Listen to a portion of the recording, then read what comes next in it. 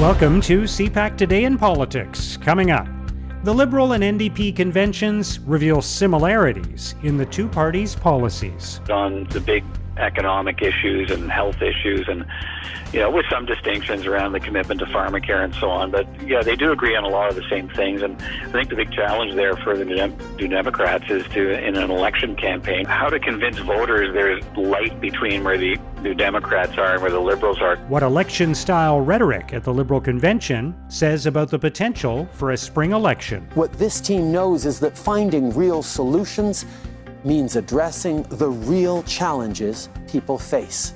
And that's something that Erin O'Toole's Conservative Party just can't quite grasp. And COVID infection rates increase as vaccination efforts ramp up. 6 million doses will be arriving in April. 7 million doses will be arriving in May, with 44 million overall prior to the end of June. Right now, 17% of Canadians have received at least one dose of vaccine. It's Monday, April the 12th. I'm Mark Sutcliffe. Let's get right to the top political stories this morning. I'm joined by Peter Van Dusen, CPAC's executive producer and the host of Primetime Politics. Peter, thank you for being with us today. Hi, good to talk to you again, Mark. So coming out of these two conventions on the weekend, I think one of the first observations we can make is the fact that the NDP and the Liberals agree on a lot of things when it comes to policy. And I know these policy conventions don't necessarily dictate the platforms of the parties in the next election, but it does show a lot of similarity between where these two parties are coming from, doesn't it? Yeah, I think so. I mean, a couple of observations about, virtual conventions, in particular the NDP side. Clearly, they're not as good as the real things. I mean, there were lots of technical glitches this weekend, especially with the NDP convention. A lot of complaints from party members about, the time allotted to the debate. And in particular with the NDP, Mark, we've covered so many of these conventions that it's really a grassroots and member driven affair. And this one was far much more like the party in the front office driving the bus here, which drives New Democratic Party members crazy because they really feel like, they're the ones who decide where the party is going to go. And there was much less opportunity to do that with the virtual convention. Having said that, what we did get to was with some differences, but on sort of the big economic issues and health issues and, with some distinctions around the commitment to pharmacare and so on. But, they do agree on a lot of the same things. And I think the big challenge there for the New Democrats is to, in an election campaign, which we're going to get at some point, we can talk a little bit about that and how that might have changed with what we heard over the weekend, is how to convince voters there's light between where the New Democrats are and where the Liberals are, something beyond saying that, and the NDP is down to admitting that now and has for some time, that we share a lot of the same ideas, but if we ever get into government, we promise to follow through on them. The Liberals talk about our ideas, they steal our ideas, but once they get into power, they don't actually implement them the way they say they would. So that's the challenge, I think, for the Democrats, is to, when we get a campaign, to convince voters that they would, they're different from the Liberals simply by function of execution, that anything they say they promise they'll deliver. And we don't know if that's true because they've never been in power federally. So would they have to change some of the things they promised in office too? You'd have to see if they ever form government. Yeah. Now, what about what the convention told us and what some of the speeches at the convention told us about what might be in the upcoming federal budget? Were there clues that arose there? Well, I think parties know that at conventions they're a chance for outsiders. It's hard to tell to what extent, other than party members would sample the offering of these weekend conventions, but outsiders do. And so it's a chance for party leaders, particularly in their keynote addresses, to reach a wider audience. I think we saw that this weekend. I think we saw Justin Trudeau really double down much further than we've seen in terms of the criticism of Erin O'Toole and of, in particular, Erin O'Toole and the Bloc Québécois. Didn't have anything to say about NDP leader Jagmeet Singh or the NDP, which tells me the Liberals, want to keep those New Democratic supporters. who might be inclined to vote Liberal. They want to keep them happy without insulting them. So that was interesting to hear. But really, the pointed criticism of Erin O'Toole and the party's position on climate change and what Conservatives would have done during the pandemic by resurrecting some of Erin O'Toole's past comments. Would they have been as generous as Canadians as Liberals have been during the pandemic? Prime Minister suggested no. And when it's time for the recovery, talking about how that might look different under a Conservative government than it will look as promised under a Liberal government. So I think you're seeing, certainly the Prime Minister set the scene for a possible snap election, and this is a good time to start, lay out that narrative in greater detail and, with greater emphasis. And I think you're just going to hear more of that from now until the time that we get an election call. And what about the chances of a spring election? I think there's been, the consensus has been that it's sort of waxed and waned, the likelihood of this over the last month or so, especially around different numbers related to the pandemic and lockdowns in different parts of the country and the number of people being vaccinated.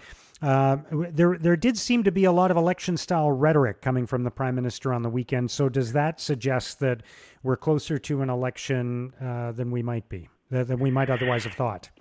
Yeah, we're close to an election. If it's not a matter of a couple of months, then it's a few months or it's 6 months, but it's probably not much outside of that window. I don't think we're talking about this time next year, for instance, the way things are going. But again, I think you can juxtapose two things that were kind of neat in the convention. You heard the comments from the Prime Minister, and that seemed to sort of ramp up the notion that the Liberals are ready to go and want to go, and that may be the case. And then we heard from the campaign co-chairs, Mélanie Joly is one of them, talking about essentially framing the election timing as requiring the idea of herd immunity and stepping up the vaccines. And so, think about that as that seemed to be a little more, it struck me as something more likely when the people who are going to be helping to manage the national campaign, one of them at least, is suggesting that, if there's going to be an election in the short term before the idea of herd immunity is achieved, it's going to be triggered by the opposition. And we know Jagmeet Singh has said he's going to support the budget. That's the next big test a week from now. And if he supports the budget, the government doesn't fall. So that takes away that timetable. But she was talking in terms of, the vaccination process and needing to see that really move quite a ways along before we should really be talking about an election campaign. So I think that merits close attention. The Prime Minister is going to say he's making a speech to partisans and he wants to pump them up and did say we got to, election could come, we got to be election ready. So there's all of that. But I think there's lots to look at in that conversation around the thinking, the direct line between election timing and vaccines.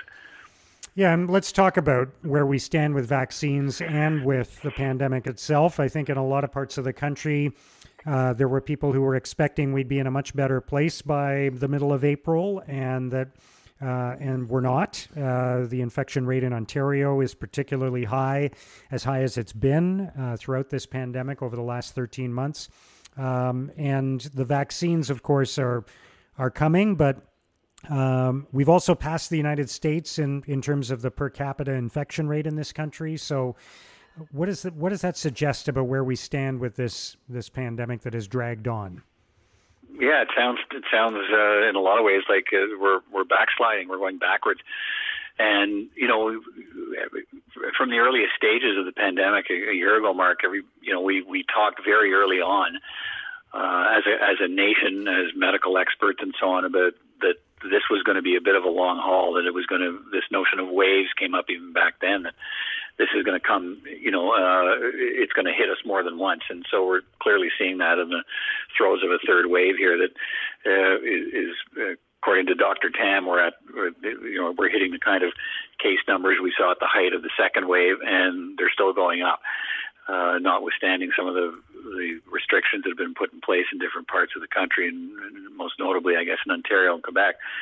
but there's still it looks like there's still some rough road ahead as the vaccinations roll out, and being ramped up. But the big concern is, and the admission from health officials at this point, the vaccination rates are not going to be able to head off the spread rates, and that's really I think concerning to a lot of people. And I think back to what we were just talking about, that is really the frame and the context for the weekend convention talk, rah, we're ready for a campaign. I think everybody's feet come back down to reality starting today and for the next few weeks ahead. The budget's going to be all about the pandemic, both now, continuing to help people, and about recovery. I think that's going to really focus people on the here and now again, and less on the idea of a snap election. Right. So the conventions were kind of a bigger picture kind of moment, but we're going to get back down to short-term political realities in the next few days. Yeah, I think the convention offers people that sort of window, and they were scheduled long ago. I suppose everybody might have hoped that we'd be through the pandemic and really on the road to recovery, and the conventions would be all about let's have an election, we're ready to go. But you notice the other thing that was interesting is the resolutions that the parties dealt with. If they didn't, if they weren't directly related to the pandemic, they sprung from the pandemic. They were resolutions about the need for, better system of long-term care, a domestic vaccine program, and better health care measures. There were lots of those things that sprung from that. So the conventions were scheduled. Everybody had a chance to talk about an election and being ready for an election, how we're different from the other guys. But now everybody's going to be dealing with, we're all back in the same boat again today, and that is trying to fight COVID-19 and trying to do it, with as little politics involved as possible.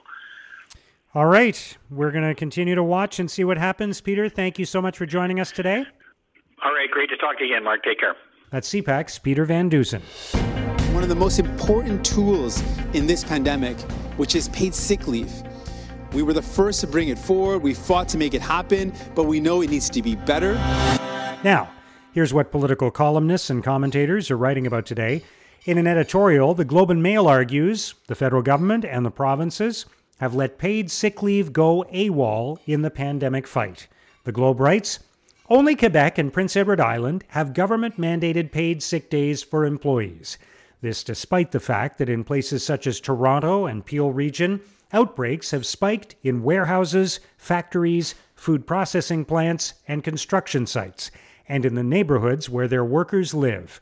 To get the virus under control, it's important that essential workers be able to afford to stay home or take a day off to get tested and await the results. In the Toronto Star, Robin Sears argues conventions today trivialize their own parties. Sears writes, conventions can do damage if badly managed, as the Conservatives discovered last month, and Liberals and New Democrats risk learning in coming days. Every party receives resolutions that are bizarre, silly, or even dangerous. They reflect the views of a few hyperventilating partisans. Good convention management ensures they never see the light of day, because when there is little in the event itself to write about, they move to the front page. In an editorial, the Toronto Sun argues it's pointless and foolish for politicians to keep blaming Canadians for the spread of COVID-19. The Sun writes, contrary to the conventional wisdom that Canadians are ignoring lockdown rules, actual data shows there has been 80 to 90% compliance across the board. Countries where new infections are plummeting are those which have been most successful at vaccinating their citizens, compared to countries like ours, which are vaccinating at a much slower rate. Now, here's what's coming up on Canada's political agenda. A Conservative MP will hold a news conference this morning to discuss a private member's bill to be debated this week, which would ban what's called sex-selective abortions. CPAC's Martin Stringer has more. Mark, at 10 a.m. Eastern Time, Saskatchewan Conservative MP Kathy Wagenthal will discuss her private member's bill, which would make it a criminal code offense for a Canadian medical practitioner to provide an abortion if that abortion is sought solely on the grounds of the child's genetic sex. That is what's called sex-selective abortion.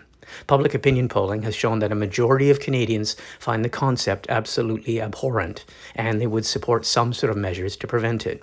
The Conservative Party candidates in the last leadership race all supported a ban, and it draws some cross-party support. But although there has been anecdotal evidence of cases where a doctor has been asked to abort a fetus solely because it was, quote, of the wrong sex, we do not know how widespread the phenomenon really is in Canada. And as a natural consequence of criminalizing such actions, the bill would require some sort of information gathering, guidelines, and a reporting system from medical practitioners. And the bill, from an MP who describes herself as pro-life, will bring with it the accusation that it is, quote, reopening the abortion debate. So, Mark, it's an interesting bill and an interesting debate to watch. Thanks, Martin. Also today, the Prime Minister will speak with Conservative leader Erin O'Toole and Bloc Québécois leader Yves-François Blanchet ahead of the federal budget. He will also celebrate Vaisakhi by taking part in a virtual discussion with frontline healthcare workers, along with Defense Minister Harjit Sajjan, Minister of Diversity Bardish Chagger, and Health Minister Patty Hajdu. The Prime Minister will also meet virtually with 12 students from Glen Eagle Secondary School in Coquitlam, British Columbia. Infrastructure Minister Catherine McKenna will attend a virtual event, and Heritage Minister Stephen Guilbeault will speak at a virtual news conference concerning the future of the biosphere in Montreal. And that's CPAC Today in Politics for Monday, April the 12th. Tune into Primetime Politics tonight on CPAC for coverage of all the day's events. Our podcast returns tomorrow morning. Have a great day.